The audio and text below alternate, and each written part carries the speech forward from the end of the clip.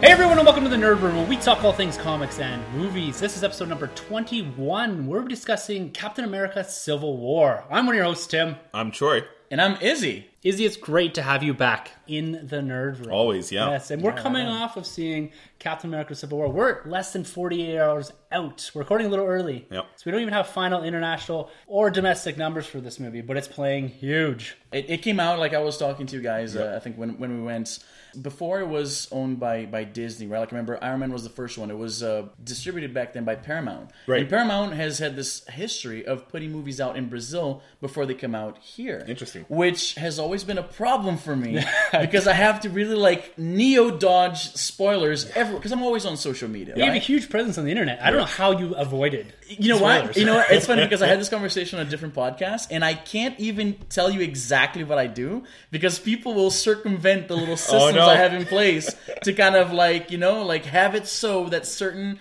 words and certain things don't come onto my computer, and it takes like it takes an effort to be spoiler free, especially for a movie like this, because I care so much about this story arc, right? And I was so excited. I'm a big Marvel fan.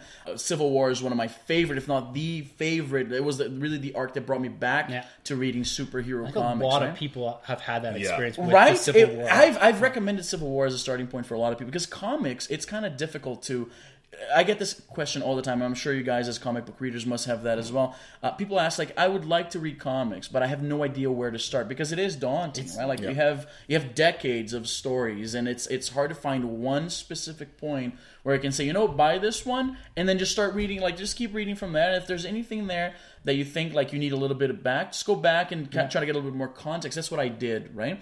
I started with Civil War back, reading comics again, and then went to, a lot of it has to do with, like, the events of Avengers Disassembled, right? So, like, okay, I guess I have to read that. And then it kind of, like, you start building the basis of your knowledge on comics. But I always found Civil War was a great primer. It is. Because for a lot of reasons, it's a great story. The art is really good. It's fantastic. McNiven's one of my favorites, Yeah, right? he's So on point. that alone makes it. It's a cool story. It's just a cool story, right? It's great, and that's a little different than what they've done with the movie, because they've stopped catering to first-time MCU goers. They're assuming that you've seen at least an Avengers movie, at least maybe an Age of Ultron or Winter Soldier going into this. They don't give you a lot of contextual background for some of these characters. They kind of just thrust you into the movie. Well, based on ticket sales, I think it's a pretty safe assumption Yes, that exactly. everybody Everyone's saw it, seen right? it, yeah. But you're right. Like, it's definitely, this doesn't hold your hand like a lot of the other Marvel movies, right? Like, my wife, she loves this stuff too, but she's not as involved, let's say. So there's a few movies that she didn't see it, right?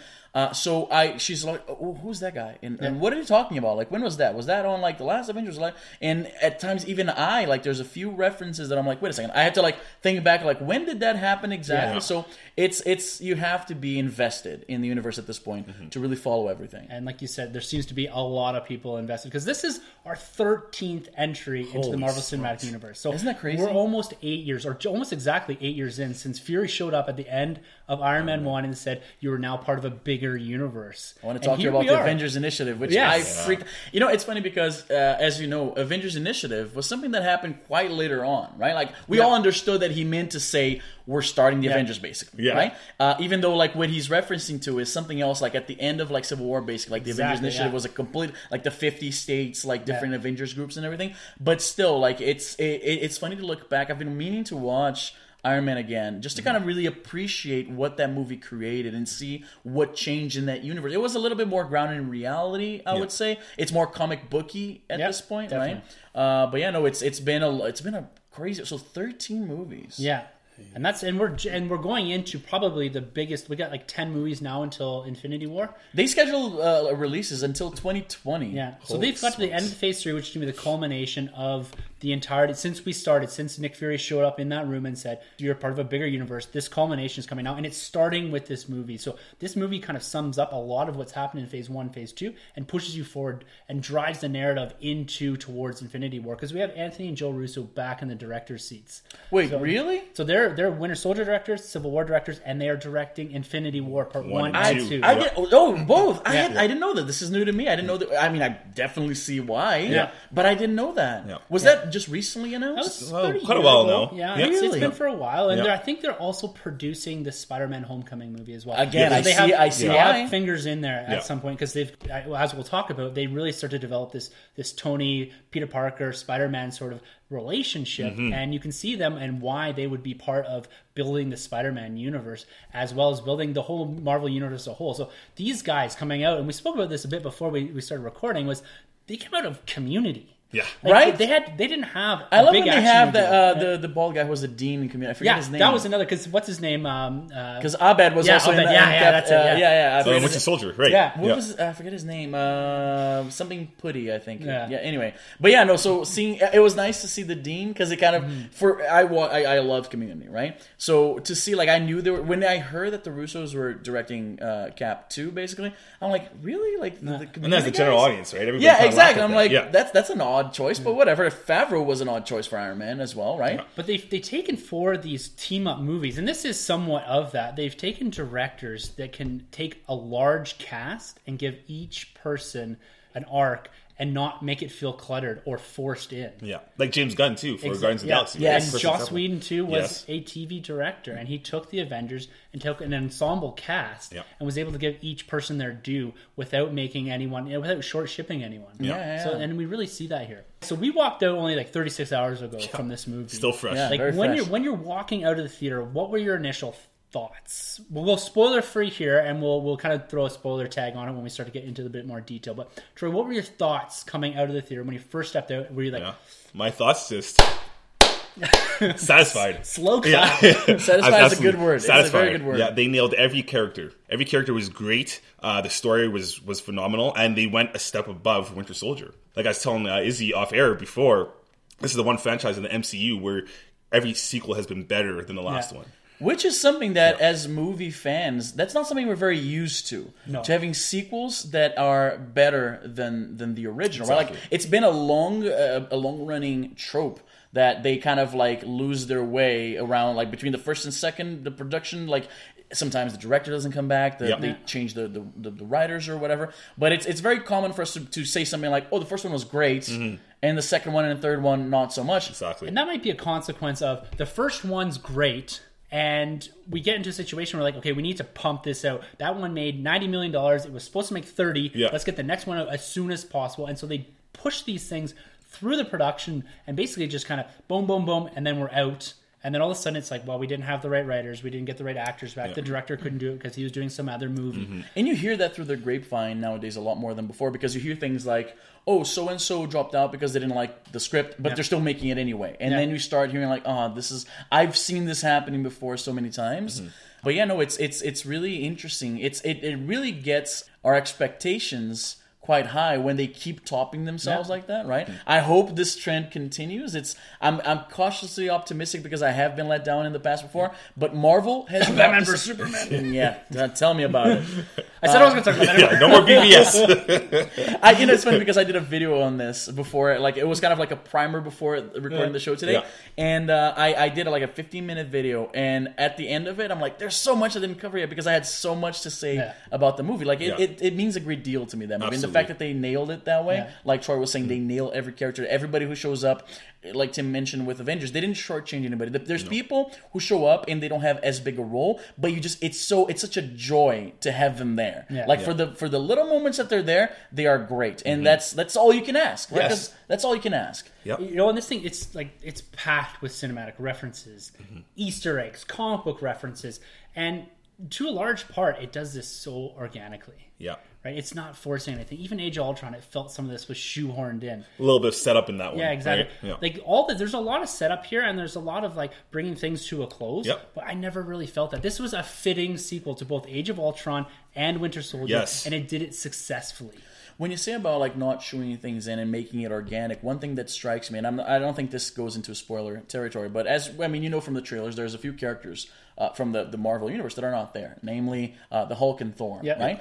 And the way they kind of like explain their absence there, not only works for the movie, but makes a point about what's going on. Yeah. Right? We can go into more detail when we go into like spoilers and talking about the content of the film.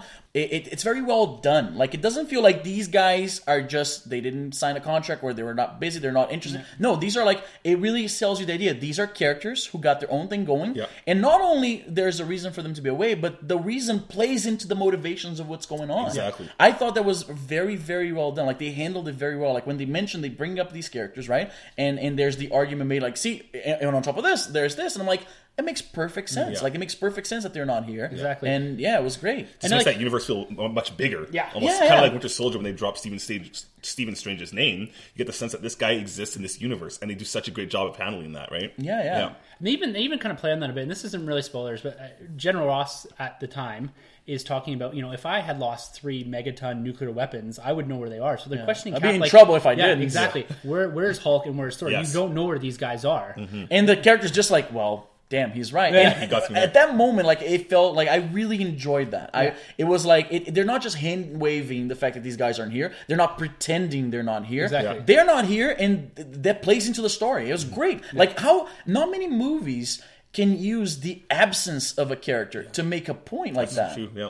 So what we're going to do here, guys, is we're going to go a little chronologically through this. We're going to step through the movie, going from kind of our opening scenes through the major big fight battles, and then we'll get into the end sequences. So we're going to mega spoiler territory. So if you have not seen the movie yet, I would caution you to stop right now, come back in a little bit, go ahead and check out the movie. Everyone else on the planet is yes. seeing it. Yeah. So get out there. Why haven't you? Yeah, what's wrong with you? Yes, exactly. By this time when this drops, if you haven't seen it, Yeah, you're you're getting everything spoiled anyways, so you might as well just keep listening. Exactly. Yeah. But Troy and I did a prediction episode 19, so go back and check that out. So we went through the Civil War comic event series and tried to see what we would adapt it. Izzy, you are very, very familiar with the series as well. So maybe as we're going through, we'll comment as to what aspects they adapted well and what I personally thought they're going a completely different direction than they actually did in the movie. And you can check that back out in episode 19. But we'll discuss a bit about that when we get towards the end. And again, full spoiler territory. You've been warned. This is where we're going. All right, guys. Opening scene. So we sit down, get a couple nice trailers. Everyone kind of shows up on time except for Izzy. Except for me. That Yeah. Alice in Wonderland trailer, wow. Yeah, fantastic. Why didn't they show Rogue One?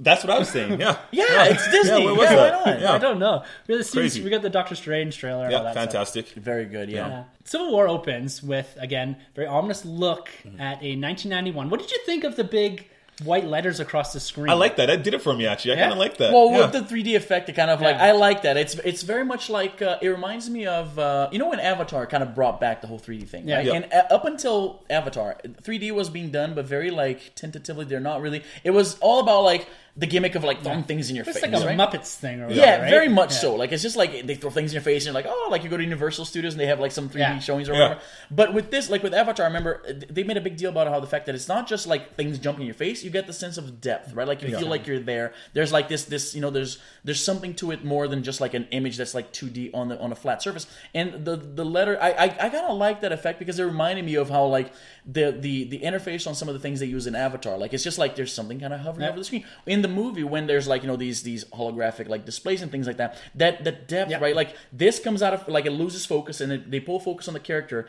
and you feel like you're just I have my hand here, but now I'm focusing over there, and this goes like a little bit blurry.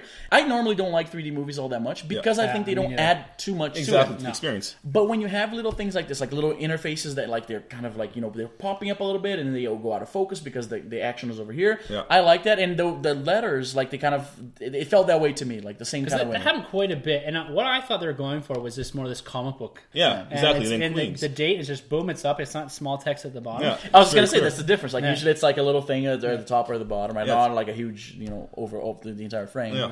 I appreciate it. I think Batman v Superman could have used that a couple times, Yeah, actually, to be just honest, like- just- because at least you always know where you were during the movie, And we right? jump around a lot in this movie to very, very different countries. Yeah. It's very much a global movie. Yes, I actually yes. wanted to comment. I was gonna make a note on this. I noticed that, and I think this is kind of like the Russo's thing. I have a feeling that's kind of like that's the flavor that they brought to this. They go for very like globe trotting, like Jason Bourne, Yeah. kind of like it's not American centric. Yeah. It's kind of like all over the world, which I think sells the idea that these guys they're not just taking taking care of America. Like Yeah. even though like one of them is literally called Captain America, wearing in the blue title. and red. Yeah. But it's like there's a global thing going on. Yes. Like Yeah. it's the whole world here is at stake, right? I like it. I enjoy it. You know why? Because you know how when Captain America Winter Soldier came out, a lot of people were like, "Oh, this feels like a spy flick." Yeah. Yes, Like political it's thriller. like it's like a political thriller. There's the intrigue and all that stuff, and this kind of piggybacks off of that in that sense because, like again, remembering like the exploits of Bourne in the flicks, they're kind of like going from one country Yeah. to the other, and it felt that way. Like Yeah. you're not just confined to like, oh, this is like happening in LA or in New York, like Yeah. in the first one. This is like the world is the stage, and the world is at stake. So Yeah. But still felt very intimate at the same time. You know, sometimes you get these superhero movies where it's a wide scale, but like the whole world's blowing up. Yeah. This still felt very intimate, very character driven in this universe. So yeah, I appreciated what they did there. What people were concerned about was this going to be an Avengers movie, and the first scene out of the gate here is it's addressing a bit of the Winter Soldier, his origin story, right? So it's talking about a bit of Siberia, and they're showing him in action, kind of using this brainwashing codes. Did you catch the Homecoming? That kept coming Yeah, up. seemed like a little nod. And Yeah. it's just a nod to the Spider-Man Yeah. Homecoming thing, right? Yeah. So I don't know how that plays. It doesn't really make a lot of sense to me, but it's maybe just a small little... All kind of nod. random text, right? But Exactly. I felt like every time they said Homecoming, I thought like Spider-Man Homecoming. Yeah, exactly. Yeah. What are they programming me? Is this and then that's what I think they're trying to do, right? Is No, That like- is- that's funny. That is subliminal like programming. Yeah. Because there's a book that came out. It wasn't really tied to the MCU or whatever, but it was called Captain America: Homecoming, and it came out before the Winter Soldier. And I was like, oh, is this like? I was flipping through my comic books today. I was like, Homecoming. Like every time I hear Homecoming, this. all I think is Spider-Man. Yeah. It's Yeah, happening. there's little things in there. There's a little scene too when we saw someone in the chamber, and it had the D and then 23. Yeah. Right. So interesting. Yeah, another little Disney nod. Yeah. We get the Winter Soldier going out on a mission. He's been woken up, and we see kind of the same torture, brainwashing scenes that we saw in Winter Soldier. And we get this kind of 1991 flash up, and then we see him pursuing a car, eliminating or assassinating the people inside, and then stealing little blue packs or whatever they were. My first thought was, okay, Black Panther's in here. These are like liquid vibranium. Was the first place I went. I didn't really go to the Super Soldier program, which eventually that we're told that essentially it is. You know, it's funny because when you mention that, right? Like we keep coming back to this mission. Like obviously, there's a great deal of importance to this mission. They keep mentioning the date. Yeah. You see the scenes and everything. And it's funny because, like, bringing back to BVS again, like, you have a lot of, like, things that, oh, these are, like, you know, flashbacks or dreams or whatever. And that distracts from the movie in a way that this is the opposite. It's like, you're intrigued, like, what is that? Like, what's so important about this? Who are these people? Yeah. And they forget about it for a while. You have the action, you have, like, what's going on currently. But then you go back to that again, like, somebody brings up, like, what happened, where were you that day? 1991. Yeah. 1991. Yeah. And like what happened, and when the payoff finally happens, where they show you what happened, it was very satisfying. It didn't feel distracting, you know what I mean? Like, it didn't feel like this is not adding to the movie. This is a mystery that's like set up right at the beginning, like right at the get-go. You see it, and then you're like, it keeps hinting at it. They come back to it, and it felt very satisfying when you see it and how big an event it was. Like, holy It's a good crap. payoff. Yeah, it was a good payoff. And it kind of sees it, like you said, right through the movie, and it gives you a little bit more information each and every time, because the Zemo talks about it a lot, and we get different characters, and then eventually it kind of rounds out. We'll get to that at the end, but what it rounds out to. And like it says, like you said, it wasn't distracting. I like that. It was like, you always had it in the back of your mind, like, oh yeah, there's this thing with Winter Soldier. What's the deal with that? Yeah, Like, you want to keep knowing more about and it. it builds you more. you see the scene, right? And they stash that away for a while, but they keep dropping the reference, and then you see a little bit more of the scene, and when they give you, like, you're ready, and you're like, okay, this is it. Like, the characters got to where they need to be, and, like, we have enough runtime that, like, this is about right, so it all felt right. Like, it was a satisfying is a word that keeps coming back when talking about this movie. It was a satisfying payoff. It was well done. It did not distract, like, other movies that try to do the whole, like, oh, let's see, like, you know, a dream sequence, or like a vision of the future, or like a flashback, or whatever. It was just well done. It was a well payoff done. within the movie. It wasn't setting up something else. Exactly. Yeah, That makes a great. huge difference. Yes. Like, Yeah. this is not just like them teasing you. It's like, no, give us another $14. Yeah. And I'll tell you Yeah. in 3 years. Yeah, Like, exactly. You get to actually see that to its completion. And Definitely. And then we had a tie-in comic called Captain America, not Road to War. There's an infant comic series that actually, before we get to the first big fight scene that takes place in Nigeria, so we get the new Avengers, the ones that come out of Age of Ultron. So we get Vision, Scarlet Witch, Rhodey, Falcon, Cap, Black Widow. Yes. In a big fight sequence. So there's a small tie-in comic that actually shows you the Avengers going from Age of Ultron and eventually into this battle in Lagos, which is pretty cool. So this is about a year out from Age of Ultron. as far as timeline goes within the MCU. And then we get essentially the wrapping up of the arc within Winter Soldier with Brock Rumlow's Crossbones. And so we get him coming back, and a couple great lines from Brock Rumlow talking about, I'm pissed off at you because you dropped a building on my face. Yeah. Very comic book. Yeah, exactly. It was. And he is great in that. It's fantastic. Yeah. It's a short sequence. If the only complaint, like a minor quibble I have with this movie, it's the fact that I felt that he was underused. But there's so much going on in the movie. Yeah. It would be very hard to keep him coming back, especially because he's not that big a character, right? Like he's a guy who was he was an antagonist of Cap in the last movie, and then he's now leading these like paramilitary like terrorist groups, right? But he's not some kind of like brains of the operation, conduct. So I think if they try to keep bringing that guy back and forcing him to be the antagonist, the anti-Cap, it might have felt a little bit forced, a little flat. Exactly. So while I was like, oh, it's too bad that he comes in and he has the suit and he's a match for Cap, but he kind of got taken out early on, and I was like, oh, that kind of I wanted to see more of him, but. It's a very, very minor complaint. Of all the things you can complain about a movie, the fact that you didn't get too much of a character who's largely inconsequential to the main thing, it's still pretty good. Yeah, and he really is in there to not only tie into the Winter Soldier a bit tighter, but also he's there to facilitate this battle that eventually leads to the culmination and this instant thing. Like we talked about, is there going to be an incident? A very particular, like in the comic book where you have Stanford explosion and you get a lot of kids dying and stuff like that. This is more of a culmination of numerous events, and this is just another piece of those incidents that eventually lead to the Sokovia Accords.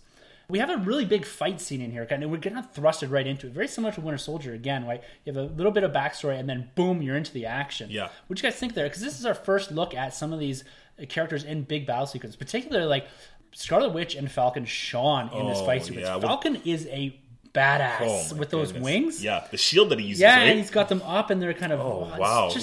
It's the Russos really know how to handle action scenes They well. They really do. Which you wouldn't expect from guys who became famous shooting a sitcom, basically. Exactly. Going back to Winter Soldier, seeing the hand-to-hand combat, the knife action going on with Winter Soldier and Cap, it's incredible. And they continue it again here. Lots of stunt work. They don't really rely so much on the CG until later on to another favorite, the airport scene. Yeah. So everything else is really just stunt work. It's just fantastically done. Because a lot of it you can't do CG in this. Yes, you love with the Scarlet Witch stuff, fine. Yeah. But a lot of the Cap and the Falcon and the stuff Bucky, Bucky and all that, it's all hand-to-hand combat. And it's just fantastic to see. Because like the biggest thing, and one of the big things that got the Russos onto Winter Soldier was one of the Community episodes, they did like a paintball fight. Yes. And they're like, these guys can shoot action. They know where to put the cameras. They know how to... They did a few, I believe. It was a two-parter once, and then they did another two-parter, if I remember correctly. Interesting. This is a fantastic way to get kind of a feel for and the cohesiveness of this new Avengers group, because it was really at the end of Age of Ultron that we got their introduction. Yeah. And we never really saw them fighting together. That's right. Yeah. And we don't have Rhodey or Vision in this fight,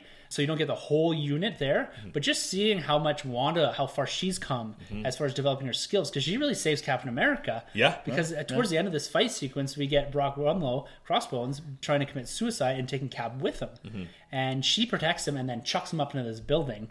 But it doesn't quite work how she planned. Yeah. So again, it's showing that, yes, they have been training for a year, but she still hasn't fully developed her powers and control over them, right? They're constantly, like, it's one thing you see in the comics, right? And I don't think we've seen this that much in superhero movies. They're helping each other out in these, like, I'll do this and you finish them off kind of thing. Like, you boost me up, I'll hold this guy, you take him out.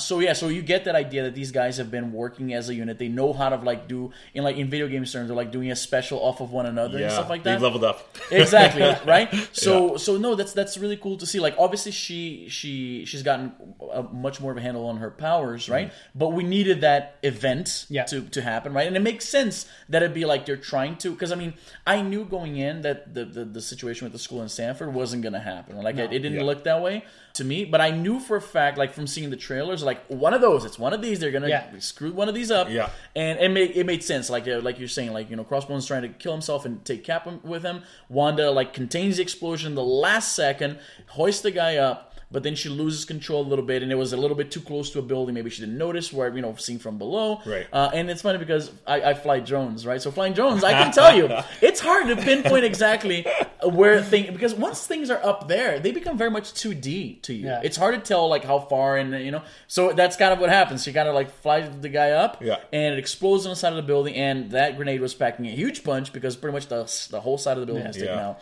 And that's kind of like the event that like you could see in the MCU that people were already shifting towards like.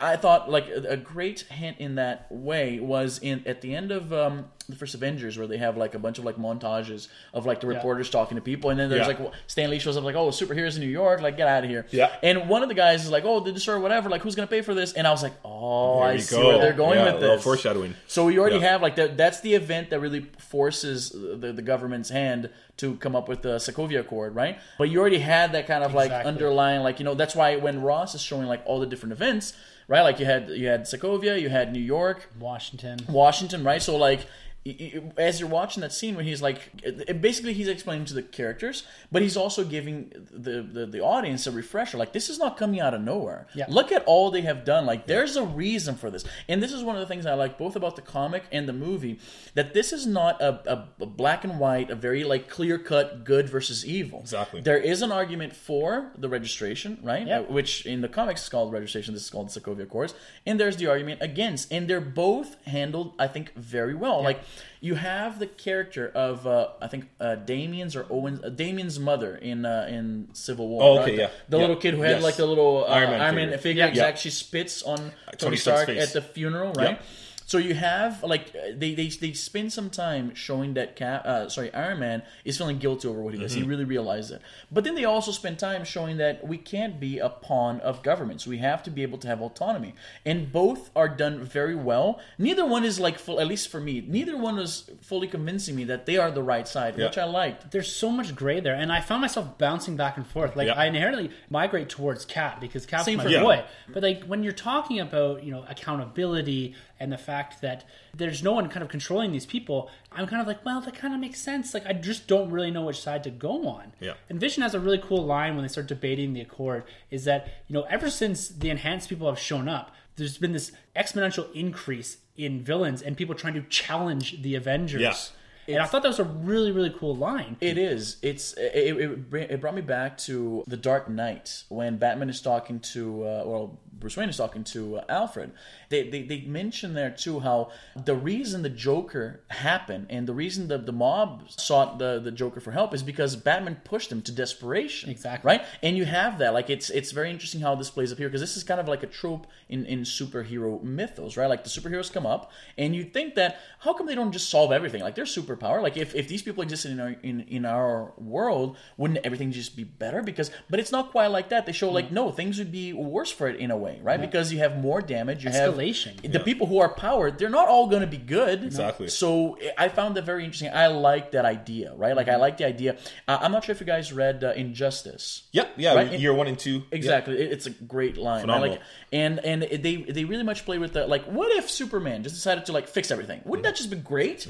But they showed that it's not quite that simple. And I like when stories treat it with that realism. Like, it's not as simple as just like a superpowered being showing up and protecting us, because there's going to be problems, right? Like, if I hand you a gun, it's not going to be all great. Like, do you have something in your hands that is dangerous, potentially dangerous? Yeah. Nobody with a lot of power can be 100% trusted to use it well every time. And that's the thing. You don't know who you're handing the gun to sometimes, right? Exactly. It's like, sure, I'll give this to you, but you don't know what you're going to do with it. No. And at the same time, you see this, I think, really cool progression of Tony Stark, because there's a line in Iron Man 2 where he says, I have successfully privatized world peace. I think that's the first one, is it not? Or one or the other. So essentially, I think it's during the court scene with Justin Hammer.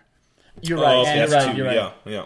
And so that's that arrogance of Tony Stark. And we've seen him come so far from that point where he's tried to basically privatize world peace, and it's not working because you have so much escalation going into this. And it's going out of control. Like, because in the beginning, right, like we have Iron Man, and then Nick Fury shows up. It's like, no, you're not the only one, right? And that's the problem. Like, you have the people who are super powered and have good motivations, and you have the people who don't have those motivations, and you have people who can switch. Because again, how can you trust that the good guy will remain the good guy Well, it's forever. It's just another line out of the Dark Knight, Yeah, right? It's yeah. right. You either die the hero, you live long enough to see yourself become the villain. Villain. Exactly. Right? So Yeah, it's it's such a great I line. like that. I like how it's not just like these are the good guys, these are the bad guys. It's super clear. No, it's a little more fluid than that, Yeah. right? Even That's- more so than the comic book actually itself. There's not that divide, and that's what's really cool about this is that, and we'll talk a bit about Zemo, but there's not really an antagonist in the movie. No, there isn't. and No. it's very different type of comic book movie in the fact that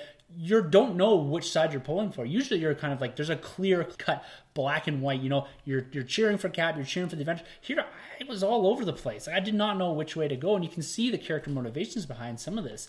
And this is where they bring in Wakanda, right? You see them come to the forefront and leading the charge with the Sokovia Accords and coming out of the shadows. And that's referenced directly by King T'Chaka, which is also a nice presence in the film. Yeah, it's cool because I really like that. Like everything about the movie felt very, even though it's like a very comic booky movie, it felt very grounded and real. Like when T'Chaka is talking, and then Black Widow has to kind of like, we're sorry. Like I'm representing the group that kind of caused this. We're really sorry, and we're trying to do this right. And T'Chaka's like, he's appreciative of it, and everything. Like the stakes felt real, right? Yes. Like they screwed up, they killed these nationals of a different country, and now they kind of have to respond to it. And the king is right here, so they're trying. Like everything felt very. You had the political kind of intrigue of it, right? Like this is basically an international diplomatic incident, and the Avengers are responsible. So all of that, like kind of, even if you're siding with Cap, you can't help but be like, but look at what happened. Like Iron Man does have a point, and his motivations, like you were saying, they make sense. He's not just opposing Cap because you read the comic and one opposes the other. Yeah. But no, like you see his battle with accepting what happened, and his consciousness, right? Like the conversation he has with the mother, like kind of like the surrogate for I think Damien is the name of the kid. Yeah, and then it's that. Miriam comes- Sharp, right? That's the character. This is the point in the comic Yeah. that sets Tony Stark off, and we get that mimicked right in the movie. It was great. I thought it came off very sincere. When you see Batman fighting Superman, I compare it to you're just seeing two action figures kind of smashing together on the screen because you don't know these guys. This is the first time you're seeing Affleck as Batman, and you only saw Superman once, and he didn't convince me he was Superman. You know what I mean? With these guys, you had that time to get to know them and like them as characters, and you saw how they had a conflict at first, then they became a team, and now they're going to conflict. They're going the whole they're coming full circle again back to conflict, and there's more weight to when Captain is trying to argue with Iron Man, or really I felt there was more the other way around. Like Iron Man is trying to convince Captain, and you get that frustration that he's like, he's bringing me back a good point, but I need to convince him like this is the right thing. He even says like, I want to punch you in your teeth. Perfect teeth. Yeah. Because he's stubborn because he believes he's right. And in fact, they mentioned something that's right out of the comic when he mentioned something about how, I forget the exact line, but he says, if the whole world is telling you to move and you just plant your feet down and you say, no, you move. I believe that's right out of the comic. Not the main event, but one of them. I remember that line specifically. I know cool. Was it Sharon Carter as well that delivered it? I don't think it was Sharon Carter. I think, if I remember correctly, That's a Cap line out of a Spider-Man tie-in, I think. I believe you're right. But that line, like the line is exactly like the world is telling you to move, and you're telling the world to move. That is right out of the comic, Yeah. That's which interesting. I like that because there's quite a few differences, right? Like I remember I joked on Twitter that like when the trailer came out and it was pretty different from what we saw in the comics. I was like, oh yeah, the trailer based on the trailer, Civil War is going to have a lot of things in common with the comic book, like the name and a bunch of other stuff, I'm sure, because it was quite different, which is necessary because it's a different world they created, right? Yeah. But to keep like dropping these little things about the movie, like the fact that Iron Man went to Spider-Man to recruit him, very much like it happens. He gives him a suit upgrade, very much like it happens in the comic. Not exactly the same way, but you constantly like it's them saying, "Look, we know the material. Don't worry. We're kind of We've been reading this. For we're a while. Marvel. We're changing things around because we have to. Yeah. But don't worry, we got your back. Like you like the comics, we like them too. Here's what we can put in. Exactly. It still makes sense. Yeah. And with Tony and Cap here on opposite sides, like Cap is coming at this from very much a soldier. So he's a trained man. He's used to dealing with death. He knows you go into a fight with soldiers, there's going to be collateral damage both on your side and the other, and to the civilian side. Where Iron Man's coming from a perspective of, and I think that he's felt guilty since Iron Man 1 when he found out that his missiles were being used by the bad guys, by the enemy, to target civilians. So we've seen an overall evolution of Tony Stark's character to the point now where he feels so much remorse and so much guilt towards what he's done that he's funding MIT students, all their projects, right? He says that this is just to alleviate my guilt a little bit. And Cap's coming at this from like, we can't save everyone. We just have to save as many people as we can. So that's very much a soldier talking. Yeah. Very pragmatic, right? Yeah. He's like, look, here's the reality.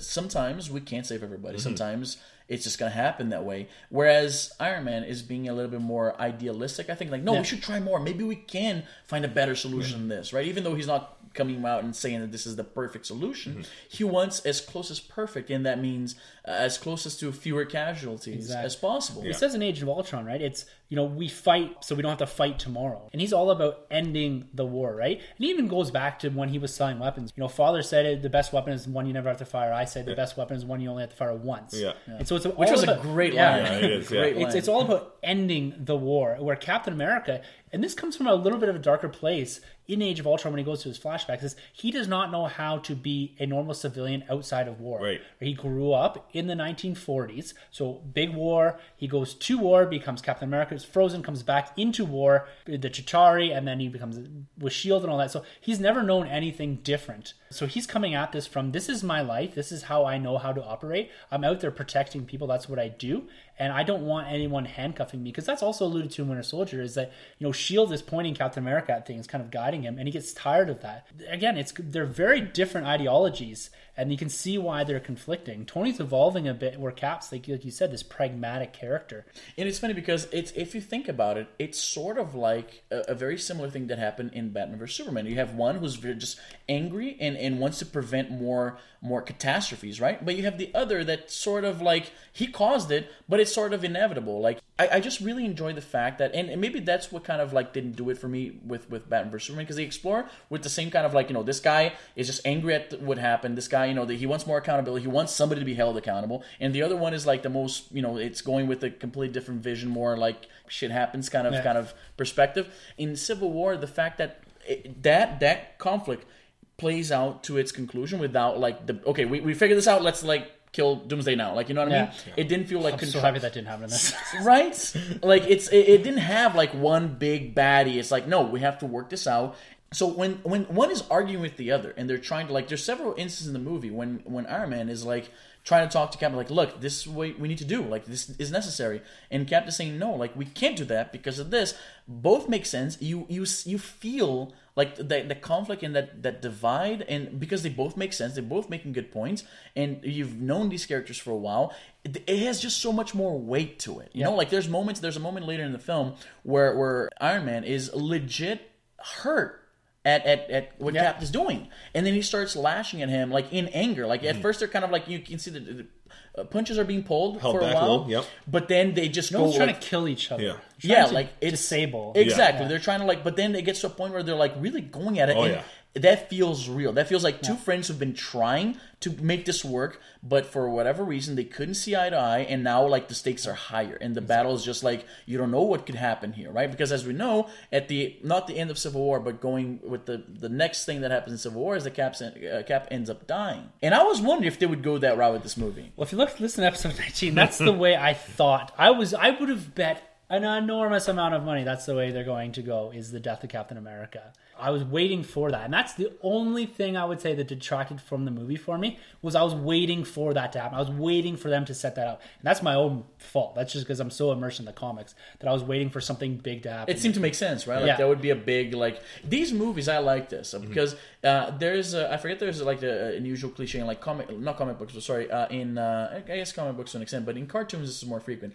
A situation is presented, everything goes crazy, and at the end everything is resolved and everything's back to normal. Yeah. The MCU, I like how things are actually changing. Like the events at the end of Winter Soldier, S.H.I.E.L.D. was no more. Like this is a big change in the status quo of that universe, right? Because the Avengers team is different now. Like Thor is and the Hulk, they're not really Avengers at this point anymore. They're just kind of like off doing whatever. Yeah. And that's something that's right through the comics, right from issue like 4, is that this roster is constantly evolving, constantly changing, and they're bringing that into this. This is an event movie, and coming out of events, when you akin them to comic books, the status quo should be changing. It should be completely different. We shouldn't have, and the events we don't like the most in comic books are the ones that have zero consequences. Is that you go into them, something happens, everyone's out, and then you get just the same comic books coming out the other side. This is completely different when we end this movie. This movie goes through a massive evolution of characters, and each and every character that's in it gets their own little small evolution, small little narrative push into the next movie, into phase 3. And then we get General Ross, who's now Secretary Ross, which I think was a great callback to the Incredible Hulk series. One series that's not particularly tied in very well to the Marvel. It's pretty much one of the biggest, like, watch it or maybe don't. It's totally fine. Yeah. It's totally fine. You don't have, which kind of sucks because I love Actually, yeah, I like that one. It's a good one, yeah. So then we find ourselves in Vienna. We get the Wakandans coming out to the forefront and really supporting the Accords.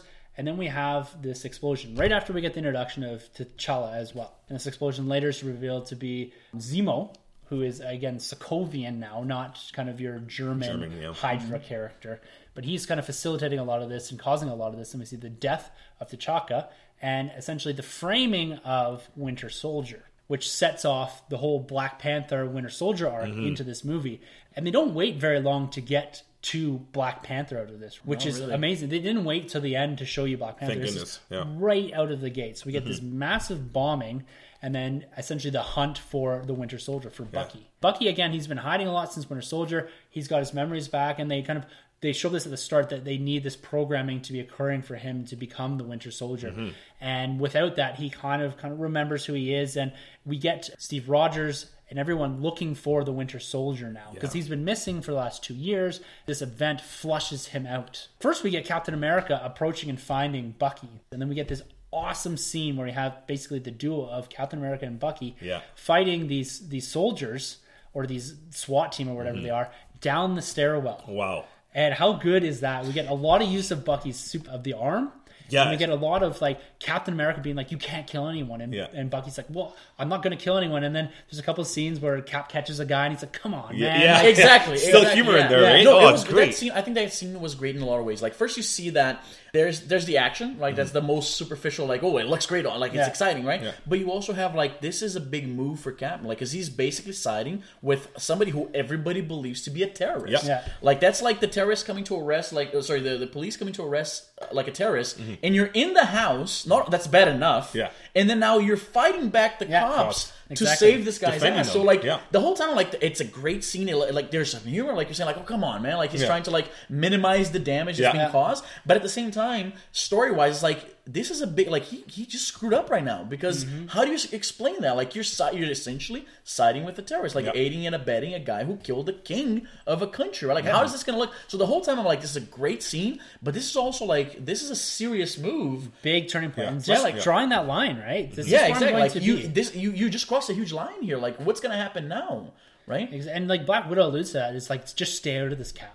You know, it's just going to get worse by you getting involved. And he says, "What, are you going to arrest me?" Right. And that kind of starts that whole evolution of, because Black Widow's playing kind of both sides, right? She's which makes perfect sense for the character. Personal relationship with Cap, but also she's kind of seeing on the other side, right? She's been kind of with Stark at the point, even to the point going to the Vienna conference to ratify all the Accords. And so you see her playing both sides, and I love that fight scene. And that's when you get the Black Panther coming into this. How good does his costume look? His costume's incredible. It looks amazing. Yeah. It looks like... It's funny because you see that the costume is some kind of armor, right? Because bullets, vibranium, is vibranium, right? Yeah. But also you have kind of like, you know, the necklace with like the teeth, like they did like a stylized, like it's not an actual necklace with actual teeth, but you can see like it sells you the idea that this is like a traditional like Wakandan thing that in the past, say like 50 years before, it was just like a guy wearing like a suit, and over time, because Wakanda is like a very technologically advanced nation, over time, like what was just like some guy in a suit eventually became kind of like when you think of like you read Spider-Man 2099. Oh yeah. Right, so like the suit, it's enhanced, it has all these other things. That's kind of like how I feel that is. Like this would be like this Black Panther is to the original Black Panther what Spider-Man 2099 is to the original Spider-Man, like Peter Parker, right? Like it's kind of like the same lineage, same name, same mission, same mantle, but a bunch of upgrades because it's 2016, right? So I thought it looked amazing. The fight scene was great. He really sells it that this guy is a warrior. Like this guy is a Exactly. force to be to be reckoned with. He's a tank. Yeah, he's incredible, and he's swift on his feet. You can notice when guys are hopping here and there, you can hear the sounds. But him, he's light on his feet. You can't even hear this guy move. You know, it's kind of very reminiscent of the T-1000. How he's just constantly chasing these guys down. Right? No, that chase scene was great. Incredible. That whole all through the tunnel and all that, and you get the three of them chasing each other, and they all have some sort of enhancement, and they're jumping over cars and running past cars. Flipping motorcycles. Yeah.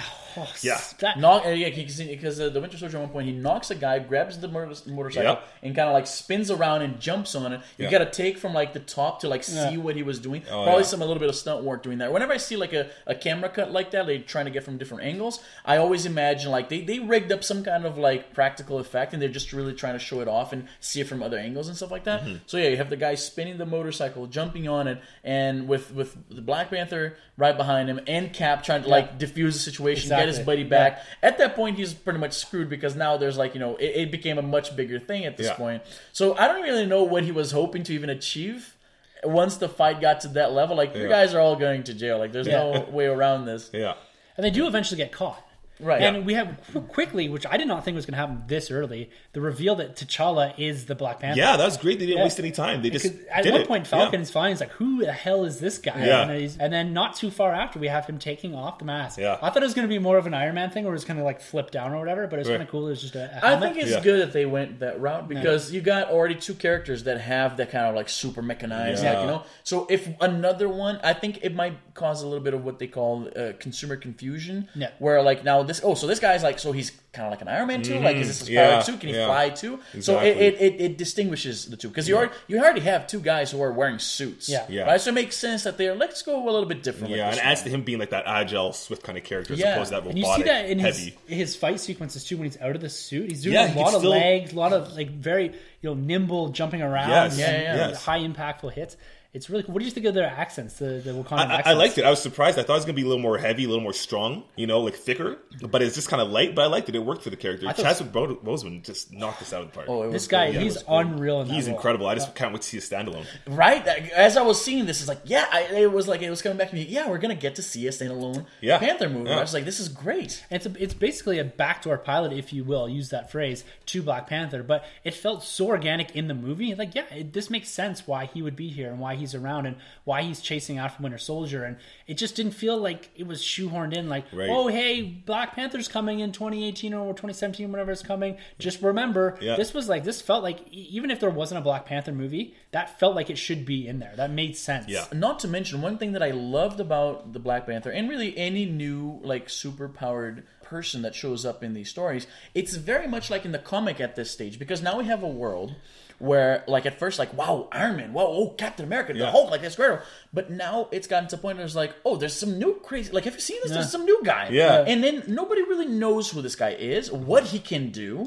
Right. Like, if he's like a legit superhero or he's just some crazy dude with a suit or whatever, we don't know this. In the comic, you see that all the time. Yeah. When Spidey runs up into like a new villain, he's like, oh, who are you supposed to be? Like, what's up with you? Yeah, the villain of the week. Exactly, villain of the week, right? So like that works in that world. The MCU now, as like this fictitious universe, that works just like in the comics. Like some new guy is like kicking ass and wearing a suit. And we're like, well, let's try to kind of figure out what this is. Like, if this were to even happen, I think in Avengers, where you have just some, say Black Panther shows up in the Avengers, I think there wasn't enough setup for us to buy that this. Oh, wait up! Like this guy, like let's try to figure out who this is. Now with everything that we've seen so far, and you have the idea of like the quote unquote miracle, so like they've already established that like there's superpowered people that were like experimented on. Yeah. It works now for like, and the same thing with Stark figures out about Spider-Man and goes after him, and same situation, like we live in this world where people have special abilities and a lot of them are choosing to do good with them, right? And we're kind of running into them, right? And same way like some choose to do not so good with them, right? So I like that. I like that it works like in the comics now. Like it makes sense if they introduce a new character. The groundwork's there to it's established. fully accept a new character. It doesn't seem like, where did this guy come from? Like it works. It'd be like if you went back to Iron Man, all of a sudden threw Thor and Black Panther into that movie, you're like, whoa, what is happening here? No, this is a little too crazy, right? Too early. So no, I like that. I like that it's very much like in the comics. They can introduce a guy, not even tell us a whole bunch about it, but you're sold. Yeah. And what was cool about his reveal too, my wife leaned over to me in the movie theater and said, "Did we know that T'Challa was Black Panther?" And I'm like, "Well, yeah, as a comic book, reader, yeah, of course." Yeah. But you, who's never seen that, that's a cool reveal to see. Like, oh, okay, now I get why he's so pissed off and he's chasing Bucky. Exactly. And it kind of really fit, and I thought it was a cool experience to have as someone that didn't know who Black Panther was. And it's like, that's really, really cool that that's who it is. Yeah. I didn't even think of that because I was just looking through the eyes of somebody who knows the character. Exactly. So like, oh yeah, T'Chaka, his son, and he got killed. Obviously, Black Panther wants to kick his ass. Like, it makes perfect sense. But like you're saying, like we are accepting that these movies are made for people who watch all the other movies, but a lot of people don't know Black Panther, right? So for somebody who's even like, you have the box sets, you have the action figures, you love the MCU, maybe the Black Panther is a complete like unknown for you. Well, and he's someone that's never really even been alluded to, and there's been some little hints. He's maybe Voltron, there's Wakanda. Wakanda, yeah. Yeah. I thought he was actually going to be when I know. Yeah, I thought so too. But it was kind of cool that they held it off, right? They've been seeding this a little bit, and they've got the announcement of the movie. And that's how you do it right. Yeah, exactly. It was like, let's build this. And we don't even... The great thing about this is that this is a Spider-Man origin movie. This is the Black Panther origin movie. Yeah. We can just run in their when they get to their solos. We don't need to go... Yes, they're going to go back and revisit it, whether it's in the credits or a flashback or something. But... It's something that we can go in and be like, I know that guy from Civil War, like for non-comic book readers, and I really liked him in Civil War. His costume was awesome. He fought awesome. I'm gonna go check this movie out. Black Panther is kick-ass. Yeah. And you don't need to be like, go back and say, oh, we need to tell, 30 years, 40 years, 50, 100 years of Wakandan history and go through this. We just jump straight into this, that T'Challa is now the king of Wakanda. He is a Black Panther, and we'll talk about the end credits scene a bit, about how that all evolves into his own movie. Yeah. But like my wife was like, he's one of the best characters in the movie. Like, he was liked him. absolutely. He was absolutely. His motivation was on point. His fighting, the suit, everything about him was great. Everything, and even how he turns around and realizes that he was going down a dangerous path. Yeah. Everything was well handled. It wasn't because he realized that someone's mother was the same name. Martha. Oh my God! Don't even get started on that. Oh my God. Yeah. But yeah, no, it's great how they handle things. Even Spider-Man, where Stark's like, how this power happened, and he's like, it's a long story, and he's about to get into it, and then Stark kind of interrupts him. He's like, what, we don't need to hear about it, which is great. It's kind of fan service. We all already know the whole Spider-Man origin. It's right? great. It's awesome. It's like when one thing like Spider-Man was just an absolute joy. Such a hit. So great. Like the fact that one thing that I enjoy, not just about Spider-Man, but how they're constantly just like the comics, they're fighting and then talking. Everybody kind of like, like not only him, but like with one thing that I just enjoyed so much. There's this trope called lampshade hanging. I'm not sure if you guys are familiar with that. No. Maybe the listeners aren't either. So basically, lampshade hanging is when in a story, like a movie or a series, comic book, whatever, there's something that it doesn't make sense in the story, right? Instead of ignoring that, the character himself will draw attention to that. So one example, very recent, it's like a very out there example, is when Deadpool, you guys saw, of course, he goes into the Xavier mansion, and he's like, it's funny how it's every time it's all just you two here. That's called lampshade hanging. Like, that's awesome. We will notice that. It's so weird that's done too, but the character is addressing that. It's a way of the filmmakers to say, hey, we know, okay, we know you're gonna joke about it, but we're aware of that. That's awesome. And in Civil War, one thing that I really like is that when Spidey comes on, and then what did he say? He's like, he sees Cap throwing the shield, and he's like, that thing doesn't follow the laws of physics at all. I love that. I love that. That's great. That's great. They used it a couple of times. Even when Stark first meets Spider-Man, it's kind of a play on words where he's like, I've been expecting you for quite some time. It's kind of like the fans have been wanting Spider-Man to meet the Civil War or the Avengers for quite some time. It's like a nod to the fans. Yeah, exactly. And he's like, did you get the emails? Which is kind of like the Sony email hacks. You know what I mean? It's That's awesome. funny. I love like they establish so much without having to say much. Like, because the kid, like Spider-Man, from the beginning of the story, he's just a loser. He doesn't have much money. He's always like, he was picked on at school and everything. And you see this character for like his little world for so little, right? You see May, which by the way, hot Aunt May. I was not prepared for that. Makes perfect sense because he's a young kid. He's not going to have a 78-year-old aunt. Exactly. Right? But and then they call it out in the movie. Like, this is an unexpectedly hot aunt. I love that. See, I love again, that. lampshade hanging. They're like, they're pointing out, like, you'll notice that. And like, we every Aunt May we've ever seen was an older lady, like a matronly lady. All of a sudden, it's Marisa Tomei looking better than ever. So you're like, is this like cousin May, like what's Yeah. going on Yeah, here, yeah, right? that's awesome. So it was great, but then you go into his Teen room. pregnancy, my man. Yeah. So you go into Spider-Man's room, and one thing that really jumped out at me is that it's very barren. There's nothing in the room, right? There's no pictures. There's no like because he's a poor kid. Yeah. And if you go into a poor kid's room, that's what you're gonna see, like some old crap that he dumped, he like took out of the dumpster. Yeah, And- old, like ancient computer. Exactly, Yeah, like an he's old Mac. an old Mac that he's just tinkering with, and it's just it makes a lot of sense. Like they're telling you. At first, it bothered me. Like the set dressing here kind of sucks. Like there's nothing around, but like that's if you're going to like some poor kid from the Queen from Queens, you go into their room. That's kind of what's gonna look like, and it makes sense. He's just a broke kid trying to do some good with the powers he's been given. Yes. And we kind of get the crash course into with great power comes great responsibility. Exactly. Like Right they didn't there, have yeah. to say it. No, that's- But they explain like if I can do these things and I don't and something bad happens, it's my fault. He just explained to you the mythos of Spider-Man, All right. why the kid is behaving that way. He's telling you this is a good kid. Yeah. He didn't have to you didn't have to sit through like this older Uncle Ben explain to him and giving him the little talk. He just like he knows that maybe that happened off camera, but.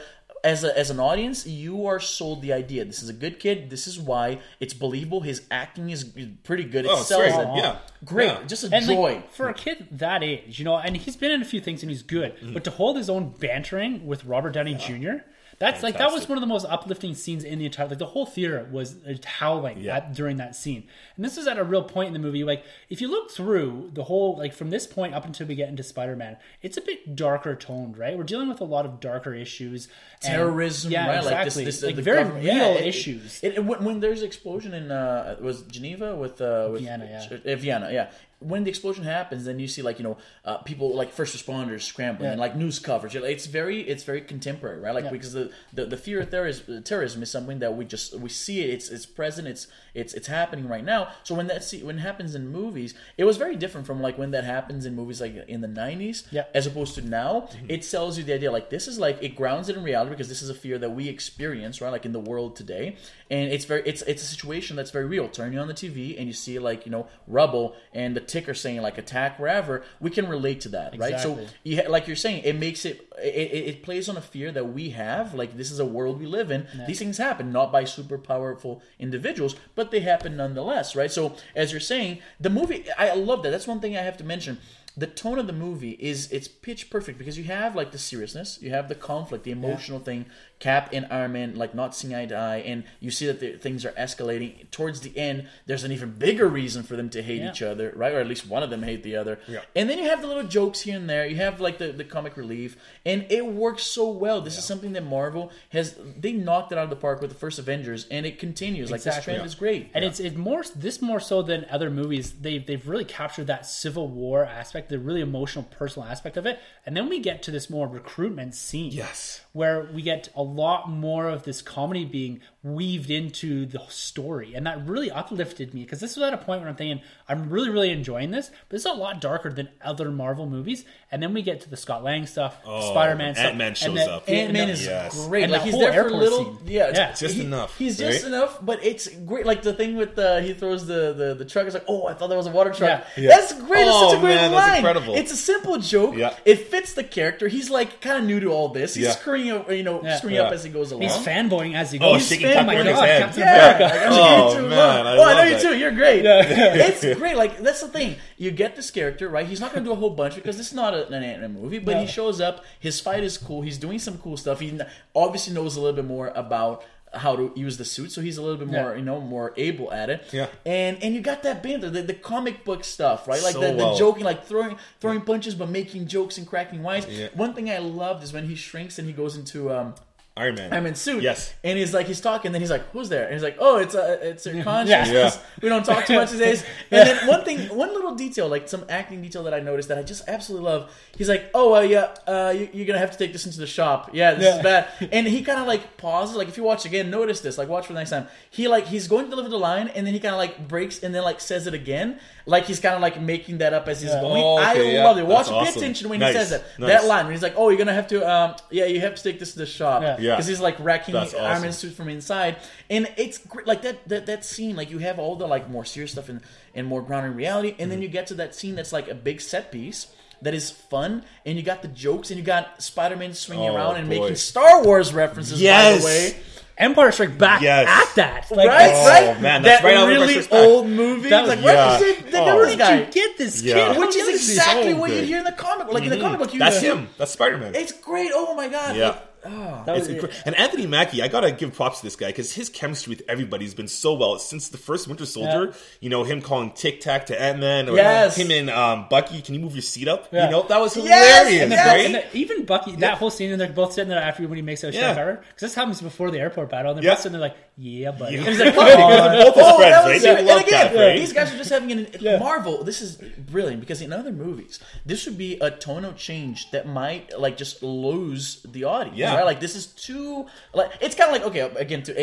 We have to keep bringing up BVS because it's also a team up movie that is what we just saw before this, right? So you can't help but notice the compare and contrast, Oh, right? for sure. So in BVS when they try a little bit of a joke like that, when he's like, "Oh, I thought she was with you," Yeah, kinda she like was a little you. joke. Yeah. But it doesn't fit quite right because the No. movie's too drab. It didn't allow itself to be that, No. that Yeah. you know, that Didn't it- levity now. Yeah, and the it's- universe they already established is just so serious. Yeah, right? I appreciate the attempt. I definitely do. Like they use it in the trailer, of course, because they thought it was like, hey, let's put the funny bit in the trailer. Yeah. But it just doesn't work as well as it worked with Marvel. No, you know no, what I mean? Like, but even Thor 2, you know, a lot of the humor in there was kind of off too. Age of Ultron a little bit, they kind of failed. Here they nailed it. But again, you got to give up to the Russo brothers for doing this, right? Because it came in at the right point, right? Yeah. We had, like I said, you had this very serious movie, and then all of a sudden you bring in the right characters to be funny. Yes. This wasn't Captain America. This wasn't Vision that would be so trying out to of be place. funny. Exactly. Yeah. This was characters that are supposed to be comedic. Or Batman trying to be funny. Exactly. Yeah. Like those characters are very serious. Some of them. In Falcon, you get him. He does the quips and stuff So like that good too. at that. Yeah. He's And so one of the good. lines I loved was I know the one. when Spider-Man and I- Bucky yeah. are Yes. going, and then he goes,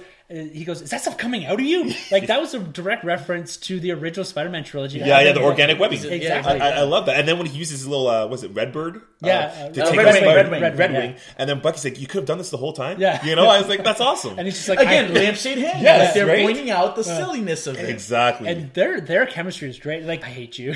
What did he say before? He says something. He It makes was, a it comment. was the Red Wing thing. Like you could have done that yeah, from yeah. the start. Yeah, Why yeah, didn't you I do that from the love start? that. I hate it. I love that. Yeah, and even though we saw it in the trailer 50 times, when Spider-Man catches the metal arm, dude, you have a metal arm? Like, Yeah. it's just so Spider-Man. Yeah. I love Yes, it. and he has, even somebody comments this again with the lampshade hanging. They're like, "You're not supposed to be talking like you're new Yes, to this. You're not Falcon. supposed to be talking this much when you're fighting." Yeah, yeah. Have it's you the ever first been in a fight before? Yeah, yeah, I love it. Just right out of the And comics. asking about like the wing, how the wing is made and stuff like Yeah. that. Right. This is very like again a kid who's a nerd who has an interest in science. He's now thrust into this universe and he's curious about what he's seeing. Yeah. So it's great. Like there's this earnestness to the character, right? Like he's a good kid. He's trying to do well. Yeah. And he's like he even says like, "Oh, I'm just trying to like what did he say?" I'm He says trying to something- impress Mr. Stark. Exactly. Yes, Yes. yes. It makes It's perfect sense. awesome. He just been given like a suit that probably is worth like millions of dollars. Yeah. He's trying to do well by Stark, right? Yeah. So Yeah. perfect. And Captain America calls it out. Where are you from, kid? Queens. Me, I'm Brooklyn. You have a big heart. And you then, know, and Cap then knows right it. away, like Yeah. you see that connection, right? Yes. Like, even though they're on opposite sides, he just took his shield. Yeah.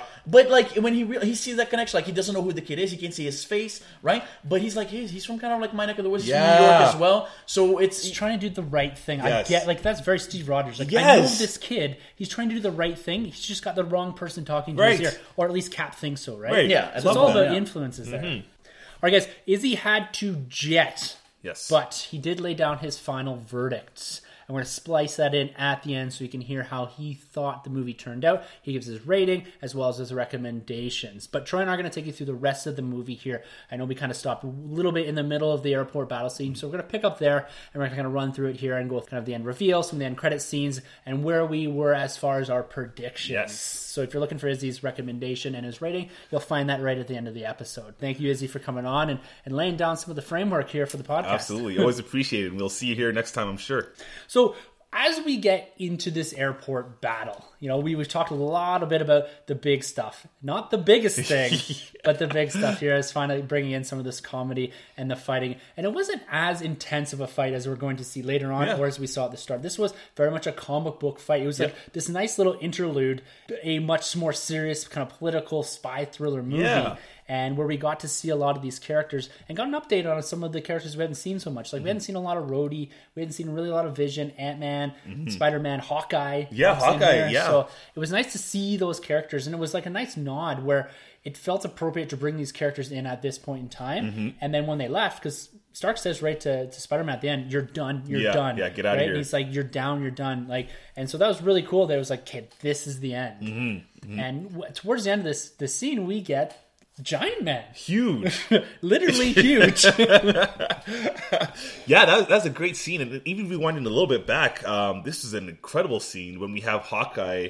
I was about to say Hawkman. Hawkeye pulled the arrow and has Ant-Man right on the tip of it, right? Yeah. The arrowhead. That was great. Yeah, I think it's Avengers 223. Yeah, I nearly got out of my seat there for that one. There's a couple times that happened in this movie. And it's funny because Paul Rudd, again, with his little quips, he says, "All right, Arrow Man, whatever you say." Like, and it's this cool acknowledgement. And you see this again when we get onto the rafter. That some of these guys don't know who each other are. And they're calling out again, okay, this is really weird. This guy's got bow and arrows, and we're fighting guys with guns and like very like trained assassins and soldiers and flying armored suits. This guy with a bow and arrow. So it was fantastic. Yeah.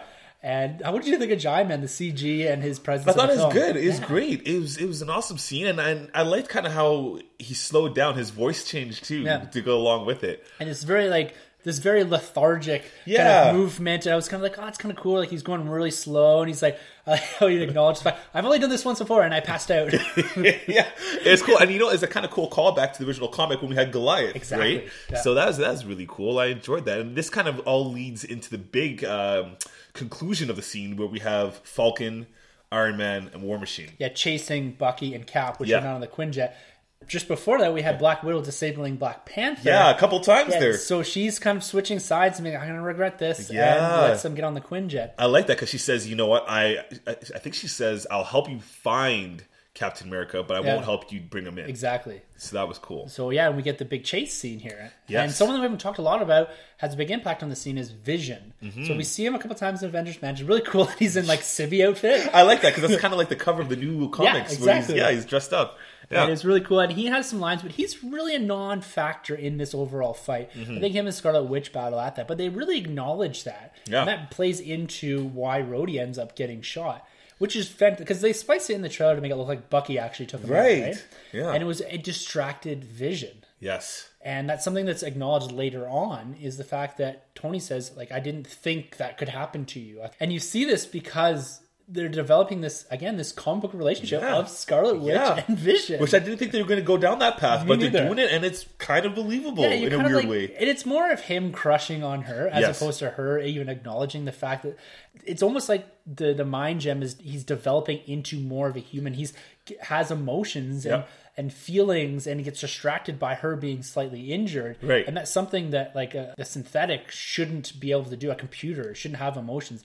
And he's always processing. So it's cool to see that development of that character. Yes. And very subtly, like he's not even really in this movie that much. No, not too much, no. It was great to see that. And he takes out Rhodey. Yeah. Which is crazy when to actually see Rhodey collapse and fall to the ground. And wow, you really got a sense of like, it'd be pretty terrifying being in that costume, power shutting down, you're flipping all over the place and just It's like being in a rock. Yeah. When Iron Man, Tony Stark, is over top, it says, vitals. I thought they were going to say he's dead. Yeah. Don Cheadle's looking pretty old. Yeah, he's kind of showing his age in this movie. Yeah, a little bit. Holy smokes. And- yeah, he's kind of, it's kind of interesting too, or it was neat to see Falcon. He's very sorry for what happened. Yeah. He comes to the aid and... Well, he was coming down with Iron Man to grab him. And right? Iron Man was having no business with him. He just shot him. boom, shoots him away. That must have hurt. Punched in the chest by a boxer or Oh, something. man. But that was a cool way to end all of this. And again, what it essentially is that Team Cap gets captured. Yeah. We have Vision, Scarlet Witch is out, Hawkeye. Hawkeye's out, Yeah. Ant-Man's or Giant Man's down and out. Yeah. And so it's this kind of definitive end. And it doesn't feel, again, like always coming back to this, it doesn't feel like, oh, why didn't they just bring everyone else? Like everyone's down and out. This fight is done. It's over. And all that you have left standing basically at the end is Iron Man. Yeah. But we see Team Cap on the raft. Yeah, that's and then we right. get the full acknowledgement by Tony Stark that, yes, I was wrong. I'm going to keep you guys all here in this jail cell because you guys, I'm still for the Pro Registration Act or the Accords or whatever you want to call them. Yeah. And it's really cool going in there because he essentially kind of says to Falcon, like, look, tell me where they're going. I want to go and help them. Something that we haven't really talked about was this idea, and this was pulled out of Winter Soldier by Zemo, that there's other Winter Soldiers. And that, what I'd have to say, was the only point in the movie when I was sitting there that I said, they're gonna go down this path. Oh, you could have done without it, eh? Yeah. Well, and they twist it really quickly. They Yeah. don't really linger on it very much. But I thought what they're going to do is they're going to get there, and there's going to be all these super soldiers, Yeah, and like we're the going big to have five. and then we're going to have Iron Man, Cap, and Bucky fight them, shake hands, blah blah blah. Then I was thinking like, are they going to like inject something in Iron Man and he becomes like an evil Iron Man? This is where my brain's going as the movie's progressing. And I'm like, they nailed it so far, but now they're going to go down and have like this almost like extremist soldier sort of thing. Yeah, which would have been horrible. And I was like, I do not want this, like just a cannon fodder to fight. And then we get to Siberia where Cap and Bucky are going to essentially to stop what they think is Zemo going to re-release these Winter Soldiers. So we do get a flashback scene to show how powerful these guys are. And then we get there and they're all dead.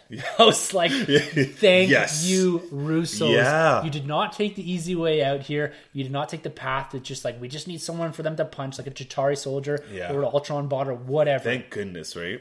And then we get the reveal here of what Zemo's actually after. He's a Sokovian, and he's just out for revenge. Yeah. What did you think of Zemo's motivation? Because some people were saying, oh, it's just another Marvel wasted villain, blah, blah, blah, blah, blah. What did you think about that? I think he's very much different than any other Marvel villain we've ever agree. had. And he's one of the few, maybe only Marvel villain that's actually won, essentially. Yeah. You know, he disassembled the Avengers. And I like that he wasn't this villain that had to go toe-to-toe with Iron Man or Captain America. He didn't have to develop some kind of costume or have some kind of power to fight these guys. That wasn't his weapon. You know, his weapon was his mind, and he used it very well, and he executed his plan. All he wanted to do was, he kept talking about like empires falling and all that, and people think he's referring to the U.S. or something big, and he's just saying, no, the way to crumble an empire is to do it from within. Yep. And he's just trying to seed this doubt, this civil war, essentially. Yeah. And he's there to facilitate a lot of that. Exactly. Which I think is very, very well executed. I did not need Zemo with the cloth face, with the sword, facing off against Captain America at the end of this movie. I thought it was just very well executed. And then we have the big reveal. And we talked about this whole aspect of this concept of this 1991 this mission. They allude a bit to it in Winter Soldier, this concept that Howard Stark and his wife died in a car accident, and then right there they flash up a picture of Winter Soldier. Right. So I've always thought in my head, okay, Winter Soldier's had something to do with their death, and that makes sense, right? Howard Stark, one of the founders of S.H.I.E.L.D., fighting against Hydra in the war, post-war, Cold War, all that. So it makes sense that they would send him out to assassinate him. Yeah. And even in the Agent Carter series, Howard Stark is always kind of trying to develop another super soldier serum. In that series, it's played obviously by the young Howard Stark? Yeah. Okay, cool. Not John Slattery, which again is another great thing because he was in Ant-Man, Yes. he was in Iron Man 2, Yep. and so it's continually bring back this continuity. And these Yes. actors seem to be like, yes, I want to be in Sign that. me up. I'm there. Yeah, I Because love even it. Peggy Carter has a kind of a cameo in the sense that her picture's there, Yeah. and then you have Sharon Carter, who again we haven't really talked much about. Yeah. She does not as impactful in this movie as she is in the comic book series, with the exception of that kiss and the Yeah. I love that. But we get the reveal that Winter Soldier is the one that's directly responsible for the death of Tony's parents. And Tony's particularly pissed at two aspects. One, that he killed his mom. Yes. Not his father. He's explicitly said, sorry.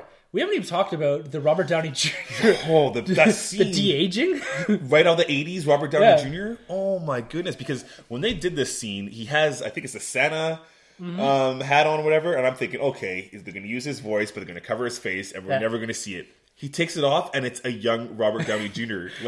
Wow. This is the same thing they did to, what's his name? Hank Pym, or the actor. Yeah, Michael Douglas. Yeah. In Ant-Man. I was just like, I was looking at it, I was like, oh my, this is scary. Right? Yeah. What they can do. Yeah, so job well done on that. But it establishes, where Robert Downey Jr.'s relationship is with his family, and especially his father at that time. Yeah, and this, again, with his mother, like, he was pissed that he killed his mother. He didn't say, oh, he killed my parents. He says, he killed my mother. Yeah. And it's the aspect that Cap knew that Winter Soldier did this. Yes. That was never really established how he knew. Yeah, exactly. And that was, maybe it was one of these things either, Bucky told him, or it's just something he knew from the S.H.I.E.L.D. files. Yeah, or while whatever. him and Falcon were looking, this is something he dug up. I thought it was very interesting because, if you go back into the comics, not necessarily this series, Civil War, but just in the comics in general, it's always Tony Stark that has the secret held back from Cap. Whereas it's very funny that this time they twisted it around and Cap's been holding the secret back the whole time from Tony. So I thought that was really interesting. Yeah, it was a good way to actually, because I was wondering, how are they going to get these three fighting again. Yes, I was waiting for that. Because they had really come around and come to some sort of truce, right? Because they're in that, and Winter Soldier's pointing the gun at him, and he says, all right, we're truce here. Like, stop pointing the gun at me. Yeah, like, Literally we're good, says we're good. that. And that's where, again, my mind was going, like, how are they going to get them fighting again? And this is really one of the only ways. Like, I thought they were going to be fighting in the scene because, Iron Man does that look where he's got his bruised eye, and I thought it was going to be something more like, Bucky tried to kill me, so I'm trying to kill him. Yeah. This is so much more personal, right? And then they show the whole scene of Bucky killing his father, punching him in the leg. That was pretty violent. Graphic. Death. Yeah. Strangles the mom Yeah. without even his good hand with his... Oh, yeah, that was graphic. And then we get this fight scene at the end. And, in contrast to the comic book where it's a massive fight scene and you see New York getting destroyed, heroes falling and injuries and all that, this is so personal. Yes. We saw in the trailer at least part of this. Yeah. And them throwing the shield back and forth. I want to see a Cap and Bucky movie. Yeah. Like, every single character that Bucky played with or that Falcon played, the chemistry was on. Like, it was so good. Yeah, you could have done it any better. Yeah. And the actor, Sebastian Stan, that plays Bucky, he's so good. He's incredible. And, and he, much like the franchise, has grown each movie. During that fight scene, we get one of the many scenes that I almost literally jumped out of my seat at. Like, I was on the edge for a lot of this movie. Yeah. But when we get the scene, when we have just the personal battle where Bucky gets his arm knocked off or whatever, and he's kind of down and out, and we get the Cap versus Iron Man fight. And we get that scene where we get Iron Man shooting the repulsor ray and Cap with his shield straight out of issue number 7, the cover of issue number 7 of Civil War the comic book series. It's that. I damn near flew out of my seat and screamed. Yeah. Like a little girl at a Justin Bieber concert. Yeah. That's the best way to put it. I was right there, man. I was jumping on my seat like, geez, this is intense. And my buddy sitting next to me at the time, my buddy Brad, he sits there and he goes, I thought you were literally going to jump out. He's like, I could hear you moaning. It was fantastic. Like, they pulled that right out of the comic there. Yeah, that was so... And there was a promotional image, I think, on Empire Magazine. And I never really put it together. I was like, that's kind of cool that they put that concept art together. But then to do it... And it was just this... It was like a slow-mo shot, and it was between two pillars. It was framed like it was a comic book. Had the shape and stuff. It was... I just about lost it. Yeah. And it was all I could do to contain myself. I know. That was just amazing. That fight was so, like you said, personal. And we get right down to it Friday. Iron Man's AI at the moment. Right, yeah. And she says, you cannot beat him hand-to-hand combat. You have to analyze his fighting. And then we get down to it, and Cap looks like he's going to be out. Yeah. I could do this all day. I love that. I was waiting for it, too. And eventually he gets the upper hand on Iron Man. Yeah. Knocks his helmet off. And he's got the shield above him. And there's that moment there where it's like, is he going to kill Iron Man? Right. Are we going to go the other way? Yeah, right? And then he just jams it in his chest. Yeah. Jammed it hard, too. Yeah. Jeez. And I mentioned this before about, because I was so convinced that they're going to do the death of Captain America, I was like, how are they going to get there from here? Like, how are we going to get to the point where Captain America just turns himself in? And that's a turning point, right? I'm going to kill Iron Man, and then he doesn't. Yeah. That's where you get that point. Same in the comics where he's like, I've gone too far. Yeah. Classic Steve Rogers right there. The other cool thing is when he basically says he jams the shield, he pulls it out, and he's walking away. He picks up Bucky, he's walking away with it, and Iron Man yells, "My father created that shield. You do not deserve that." And he drops it just the same way he did with his helmet in Civil War. At the end of Civil War, he says, "This isn't who I am," and he drops it. And I was just like, wow. That was great. And what a way to end that fight sequence. It's just, you're so invested in this. Like, I didn't want anyone to die at this point. No. I didn't, and you couldn't have done that. It's just like, we're going to walk away now. Yeah. Like, this is it. We're done. Exactly. I'm done with you. We're both done with each other. We fought it out, and that was a pretty violent fight too. Oh, it was gruesome. They're just bashing each other. You know what? That fight kind of reminded me a little bit of the Secret War, Civil War tie-in. Yes. How they're fighting. They're trying to kill each other. Yeah. And that's the first point in the movie where I felt like someone was trying to kill the other one. Yes. Because a lot of the time it's more of this like disable and arrest or whatever you want to call it. Exactly. And this was like, we're like within inches of Cap taking his head off. Just gruesome. And I think Iron Man would have happily killed Bucky at that point too. Oh yeah, definitely. At that point, yeah. That basically brings kind of the culmination of the Civil War. And then we start to get the repercussions of a lot of this coming out of that, right? So, and something we didn't really talk about much was the fact that Black Panther was kind of present through some of this. He was kind of in the background because he wanted to go out and kill Zemo. Because he finds out that Zemo is essentially the reason why his father died. Or he killed his father, essentially. Yeah. And we get him actually saving Zemo from killing himself, because Zemo's done. Like, I've accomplished my mission. I've brought down the Empire from within. I'm done with this. And he's going to kill himself. Yeah. Black Panther doesn't. He doesn't let him. Yeah, he saves him. Yeah, which was really interesting, because even Zemo, kind of admits, like, I'm sorry, I actually respected your father, and that was not part of the plan. Yeah. And it's very believable. I guess that's actually coming from a true place. So Black Panther finally turns his side. You kind of see a change in, a change of sides there at that scene. So, yeah. As we wrap all this up, we see Zemo essentially get transferred to the custody of this Everett Ross. Again, this is Martin Freeman's character. Yes. So we see him introduced, and I think he's going to be a little bit more like the Coulson of the MCU. He's going to pop up in a lot of movies. I'm thinking so, this government liaison. Especially as it goes global. Yeah. Exactly. And he's essentially, in the comic books, he's a liaison between Wakanda and the U.S. Right. And this, I think he's going to be more of a global liaison between maybe what Stark's team, whatever, if it's the Mighty Avengers or whatever comes out of this, and the governments in that. And so we see him almost antagonizing Zemo in this chamber, right? So not only do we get something that's a little different from Marvel's other movies, where we get this villain is still there, you could really see that he could get developed into something a bit more sinister as we go along. And did you get a little tweak of evil out of Everett Ross? A little bit. Yeah, I did. You see, there's something sinister about him. Right. It's like, something just not right here. So I was going to be interested to see where they develop that with this character. Yeah, it would be cool. Like, is he going to be Hydra or whatever? That would be big. Yet to see. And then as we go through this, we get kind of the repercussions and the results of what happened to Rhodey. Stark's building him the exoskeleton. Yeah. And then we get a fantastic Stan Lee cameo. Oh, man. Mr. Stank? Yeah, the Tony Stank. The War Machine, that's going to stick. Yeah. He spoke a bit about this when he was at the Calgary Comic and Entertainment Expo. He said my cameos in the Marvel movies are more safeguarded than the actual plot, so I can't tell you anything. I'd almost forgotten about it, and then when it came, I was like, yes! Awesome. And everyone's always just so excited to see him in those movies. Stan the man. Yep, love it.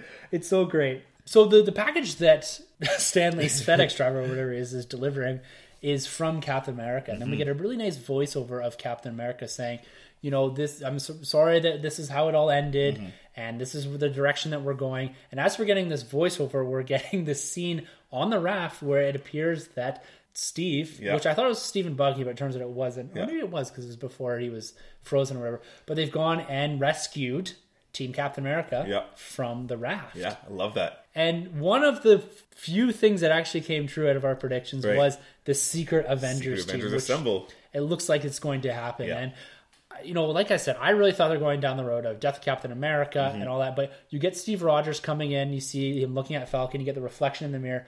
And you see Chris Evans just smile. And I was like, to me, this is like Chris Evans smiling at the crowd like, I'm going to be back, guys. Yeah. I'm not going anywhere. Yes, I love that, eh? That's exactly what it came off like. Yeah.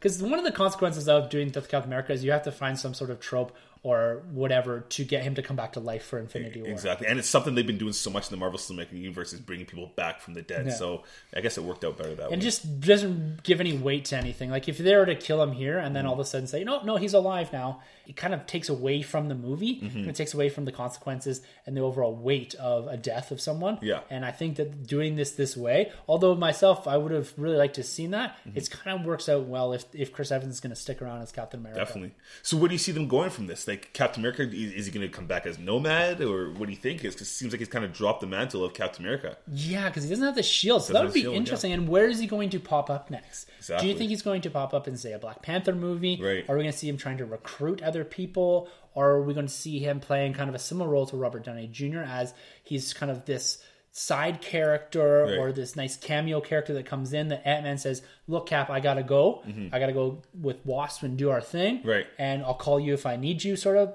So you could have him playing that role again, where you see the two big dogs in the MCU are now taking a back seat to the other characters, but they're also still progressing this, because they very much seem like they're going to acknowledge the idea that we now don't have to worry about, why didn't you call Hulk? Why didn't you call Captain America? Because we're just going to fold all that into the movies now. Exactly. Very much like how we're getting Robert Downey Jr. to kind of back up the Spider-Man verse, we can now probably get Cap to back up the Panther verse, right? Exactly. And we see that in one of the after credits scenes, the first one. And it's quite a lengthy one, where we see Cap and what I'm assuming is the Secret Adventures are being funded. Well, that's the thing, because I was okay, now they don't have Stark. How do they get the tech and how do they get the funding? But it makes sense that the Wakandans are now providing asylum to the Secret Avengers, Right. as well as the funding and the technology. Exactly. That's a great scene. We see Bucky being frozen, which I wasn't a huge fan of. That was kind of one of the things I was like, it just seems like they don't know what they're going to do with him next, so we're going to remove him from the equation for now. Yeah, essentially, because, you've had 2 movies, 2.5 movies almost, fighting, looking for Buck, right? Yeah. And then now here we are just kind of putting him in the way, putting him on the shelf. Yeah. So he could pop back up in a Black Panther movie. How great would a Winter Soldier Black Widow movie be? Like a team up. Oh, because there's some allusion to that. Well, at one point, Bucky's got her on the ground and is kind of choking her. Yeah. And she says, you know me. Which could be, you know me from the Winter Soldier. Yes. Or you know me from a Russian program that we were both a part way of. back. Right. So that could be cool. Days. Yeah, that would be really neat. Yeah. So we get Bucky being frozen because they want to get the Hydra stuff out of his head Mm-hmm. because he just doesn't trust himself. That either people are going to use this and going to acknowledge the fact that, yes, we can mind control the Winter Soldier and make him do really whatever we want. Yeah. Yeah. But then we get a nice scene as, what happens if they find out he's here and they come for you, and Black Panther just says in that beautiful accent, let them try. Oh, it's And then it's the pan to the big Black Panther sculpture. Yeah, so good. I can't remember the name of that statue that he has there. I can't remember, but that was just great. Wakanda looks so cool. I can't wait to see that on the big is screen. going to look gorgeous. Yes. Just this kind of integration and melding of like this beautiful African lush nation with technology. With technology, there's advancement going on because we've already seen like the Guardians universe, we've seen Asgard, and now we're going to dive into Wakanda. I can't wait. Yeah. Every Marvel fan stays right to the end. Oh yeah. Got to. And we get a very, very nice scene with Spider-Man. Yeah. What did you think of that? I loved it, because I remember going back to the days where I collected my 90s Marvel cards, and I had this one kind of puzzle card set. It's 9 cards. Spider-Man's in the middle on the wall, and his belt has the spider signal. So to see them use that, but on his web shooter instead, I was like, that's so cool. I love that whole thing, and I think we all kind of saw that kind of coming. Just to kind of promote, like, hey, this kid's coming up, and it does say Spider-Man Will Return and Spider-Man Homecoming. Do you think they missed an opportunity to promote something like Doctor Strange or Infinity Wars or something like that? Maybe a little bit, but it would have felt a bit disjointed. Like it would have the 2 post-credit scenes. Yes, they set up more to the Black Panther movie and the Spider-Man movie. Yeah. But again, it goes with this whole theme of this whole movie is that it's all organic, right? Yeah. If you had to throw a Doctor Strange scene in there, which has happened with the post-credit scenes, it's something that's a bit more disjointed. But you're looking at it, you're like, that makes sense. All of this makes sense. Exactly. So we've talked about this movie for an hour and a half. I had a really hard time because I was trying to be very objective here. I don't want to come across like a Marvel fanboy or anything like that. Right. But there's not much I can really pick. I tried to look at it from a reviewer's perspective. I tried to put on the goggles and say, let's take away your love for the cinematic universe. Let's take away your love for Captain America in particular and look at this movie more objectively. I still could not find anything really. There's a couple little nitpick things, but there's nothing substantially here that I could really pick apart. No. Or that I would even change. No. This is a near perfect comic book movie. And you could even remove that last comic book. This is a near perfect movie. Exactly. My thoughts exactly. And I've tried going over the little things. I know some people have criticism or problems with the main villain. Me, I thought it worked very well. I think, hate to bring it up, BVS could have taken some notes on handling their Lex Luthor and kind of taking something from this instead of giving us this childish, outlandish character. Anyways, I won't go in there. But I thought this movie just did a very satisfying job. It did. Yeah. Satisfaction is something we've come back to a lot. Yes. I never felt bored. No. I never felt exhausted. And I never felt like I was being shown a commercial for the next 4 cinematic movies. Yeah. Like we said before, everything was brought up organically. Every character got their moment. Yes. And it progressed every single character in the movie. It acknowledged why Hawkeye had come back. It gave you a little bit more on Ant-Man. It gave you the Spider-Man, the Black... Just had everything in there, but nothing was shoehorned. Because even in Age of Ultron, a lot of the Thor stuff was like, okay, I know what you're doing here. You're setting this up. I didn't feel that here. No. When the movie ended, I was like, everything about this, there's nothing I would change. No. And it's very rare to come out of a movie like that. Especially this day and age. Like, it's hard. Because when you're getting these movies being pumped out, like almost like factory work, again, they've completely changed the narrative and the status quo for the universe all in one movie. Yeah. And they've gone away from this. Yes, Marvel has this somewhat formula where they have comedy and action and all that. But this is the first movie to do a superhero movie without a main villain, really. Right. And again, was Tony meant to be the villain?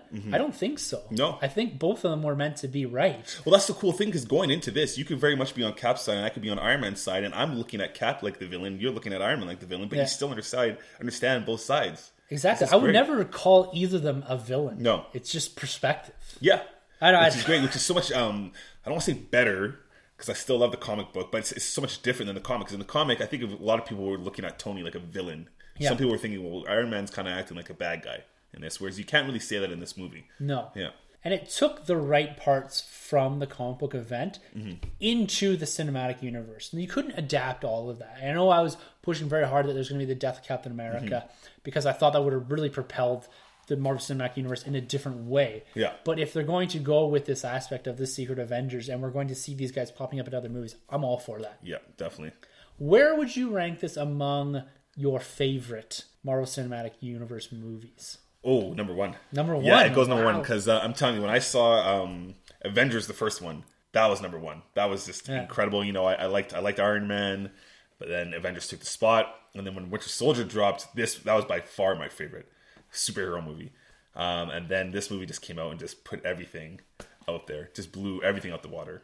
Yeah. How about you? I'm still struggling here. I think I have to see it one more time. Yeah. Because the only thing that detracted away from the movie for me was myself trying to anticipate what's going to happen. Yeah.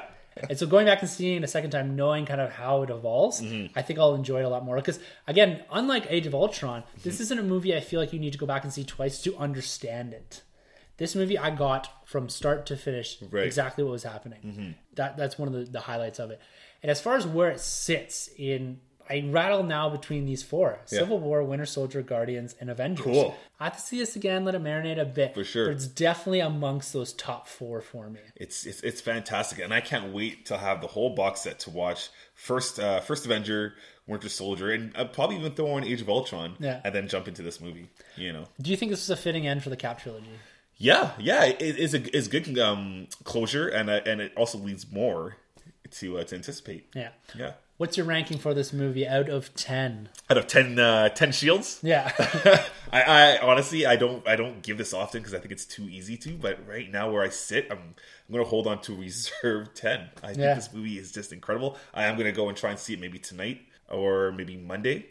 But as of right now, I have to give it a 10. I'm right there. You know, I hesitate. I don't even think I would give my favorite movie a 10. Right. Because I can't give... I just don't feel like I can give something a perfect score. Yeah. But that being said, when I give something a 9, it's really a 10. Yeah. Because I'm never going to give anything a 10. That's right. I'm giving I this a get that. 9 out of 10. Yeah. Only because I just have this hesitation to give anything a 10. Yeah. So to me, this is a near perfect movie. Yeah, for sure. And I absolutely loved it. High recommend from here. Absolutely. And it went above and beyond my expectations, which is a very rare thing because we're so invested in these movies and we know so much about them and we talk so much about this stuff. And so you're so invested in it that you get to a point where you get so hyped up. And this is a worry that my wife always has when we go into these movies is that I get so jacked up about these movies. Yeah. It was the same with The Force Awakens and same thing with this movie is that I'm just clamoring and I really, really want it to be so good. And she's always so worried that it's not going to deliver. Yeah. And then I'm going to be upset when I come out. Yeah. This delivered on every single It level. did. Sure did. And I absolutely have nothing but praise for this movie. Go and check it out if you have not seen it yet. Definitely. Yeah, it's a must. And so we'd like to thank again Izzy for coming on the show. I'm going to splice in here his final verdict on the movie. And as you could probably tell from what we discussed before, he's weighing a little bit more towards our side as well. Yeah. And we look forward to eventually getting Sanjay's verdict on the movie. Yeah. So he's kind of waiting until he finishes up his commitments here. And it'll be interesting to see coming from more of what I'm going to call a DC fanboy and seeing his verdict on this movie and as it compares to B vs. And it's difficult. I know I said I wasn't going to talk about Batman vs. Superman. I'm not going to, but it's difficult to not compare it to another versus movie. Yeah, especially when they're so close to each other, right? So this is going to be the part where I spice in Izzy's thing. So take it away, Izzy. All right, Izzy, I know your time has to be cut short, but for the benefit of our listeners, why don't you lay down what your overall thoughts on Captain America Civil War are, if you want to comment a bit about the last scene, and maybe give it a little bit of rating. Do you recommend this to other people? Oh, do I ever? Okay, so Civil War, it was like going in, the main thing for us comic book readers is how faithful is this to the comic, right? In Civil War, the movie is quite different from the comic, but in a lot of good ways. I think it meshed really well with the mythos that they have created with all these other movies, and it changes things that are fundamentally like different from the comic, but it does so in a very like it's very well done. So you can't really complain. Like that's a very, very common complaint that you get from comic book movies. Oh, they changed this or they changed that, they changed the name, they changed whatever, and that's usually all you hear about. Like people get really upset. People who read these comics, these fans, they feel this sense of propriety over the art, right? Yep. Over the medium. And in Civil War, I think we'll be hard-pressed to find people who are complaining about changes that were made because everything makes sense. It's an adaptation. They're doing the Civil War storyline as it would work with this universe we have here, right? One of the major points of contention is the secret identity thing, which we don't have in the MCU, right? So people were like, kind of like, how are they going to work that? Like, what's going to be the real, like, the issue that causes the whole rift and everything? It was very well done, faithful to the comic where it needs to be, but also went in the right direction for what they have already set up, right? You have the levity, you have the jokes, the quips, which are great. Like, you have the theater laughing in a good way, right? Like in a superhero movie. If you were to talk about people laughing at a superhero movie, say 20 years ago, you're thinking like Batman and Robin. Exactly. Like that's the bad, laughing at not. They're not laughing with the characters. They're laughing at the silliness that you're seeing. And in this movie, you have both the seriousness. You have like this is a serious story. Like there's like I said, the terrorism thing, and you have these two characters that are friends, but now they're not seeing eye to eye at a fundamental issue, and you have lives at stake and all this. This is all very serious stuff. But then you have the difference in tone, and I think this back and forth, which a lot of movies can't quite do it well, but Marvel has done it again in a very, very cohesive, very satisfying. This is a word that keeps coming back. Exactly. Very satisfying way. The final fight with between Iron Man and Captain, the moment when Iron Man realizes what that big scene at the very beginning that I mentioned that keeps playing into the movie, when that is finally revealed that Bucky killed his parents.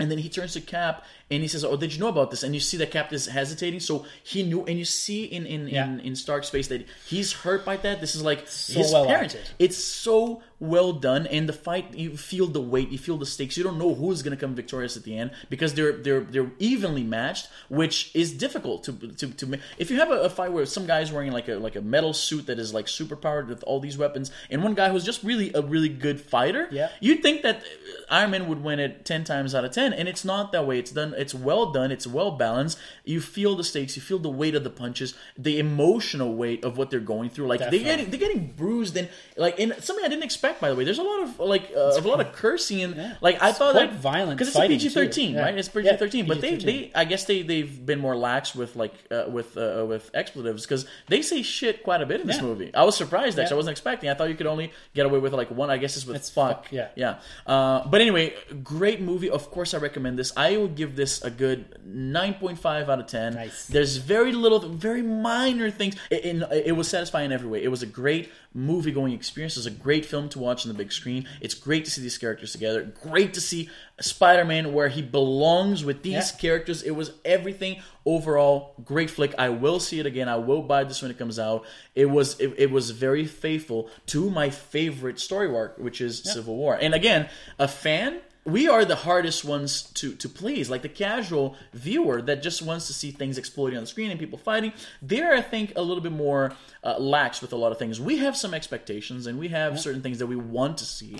So for a fan like myself to give a glowing praise of a movie, I think that's saying a lot. And I can tell that you're right up there as well. By far, one of my favorite, if not my favorite, full stop Marvel movie. All right, Izzy, before you get out of here, where can people find you? Right, so you can find me on Twitter at Mr. Nobra. I'm also on YouTube. I have a show called The Izzy Nobry Show. So yeah, I'm always there. I'm very active on social media, always kind of like hanging any out time of the there. day. Pretty much. I don't sleep all that much, Tim. No, but it's been great having you, man. Really appreciate you coming out and giving us some insight towards Captain America Civil War. And we look forward to having you back again sometime soon. Yeah, anytime. It's great to be here. And we are back to the present. Well, I guess it's the future? Or maybe not. I don't know. Anyways, huge praise for Captain America Civil War coming out of the Nerd Room. If you guys ever want to get a hold of us, our Twitter handles are at the end of the episode, and you can always get us at #EnterTheNerdRoom. As always, it's a pleasure talking comics and movies. For the Nerd Room, I'm Tim. I'm Troy. And that was Izzy. Thank you for entering the Nerd Room. I can't believe I just did that. That wasn't bad, though. Yeah. That wasn't bad. All right, guys, we are out. Don't forget to subscribe and rate and review us on iTunes. You can find our hosts, Tim, Sunday, and Troy, on Twitter at TheNerdRM, 1912 Podcasting, and Troy, TheBoy87.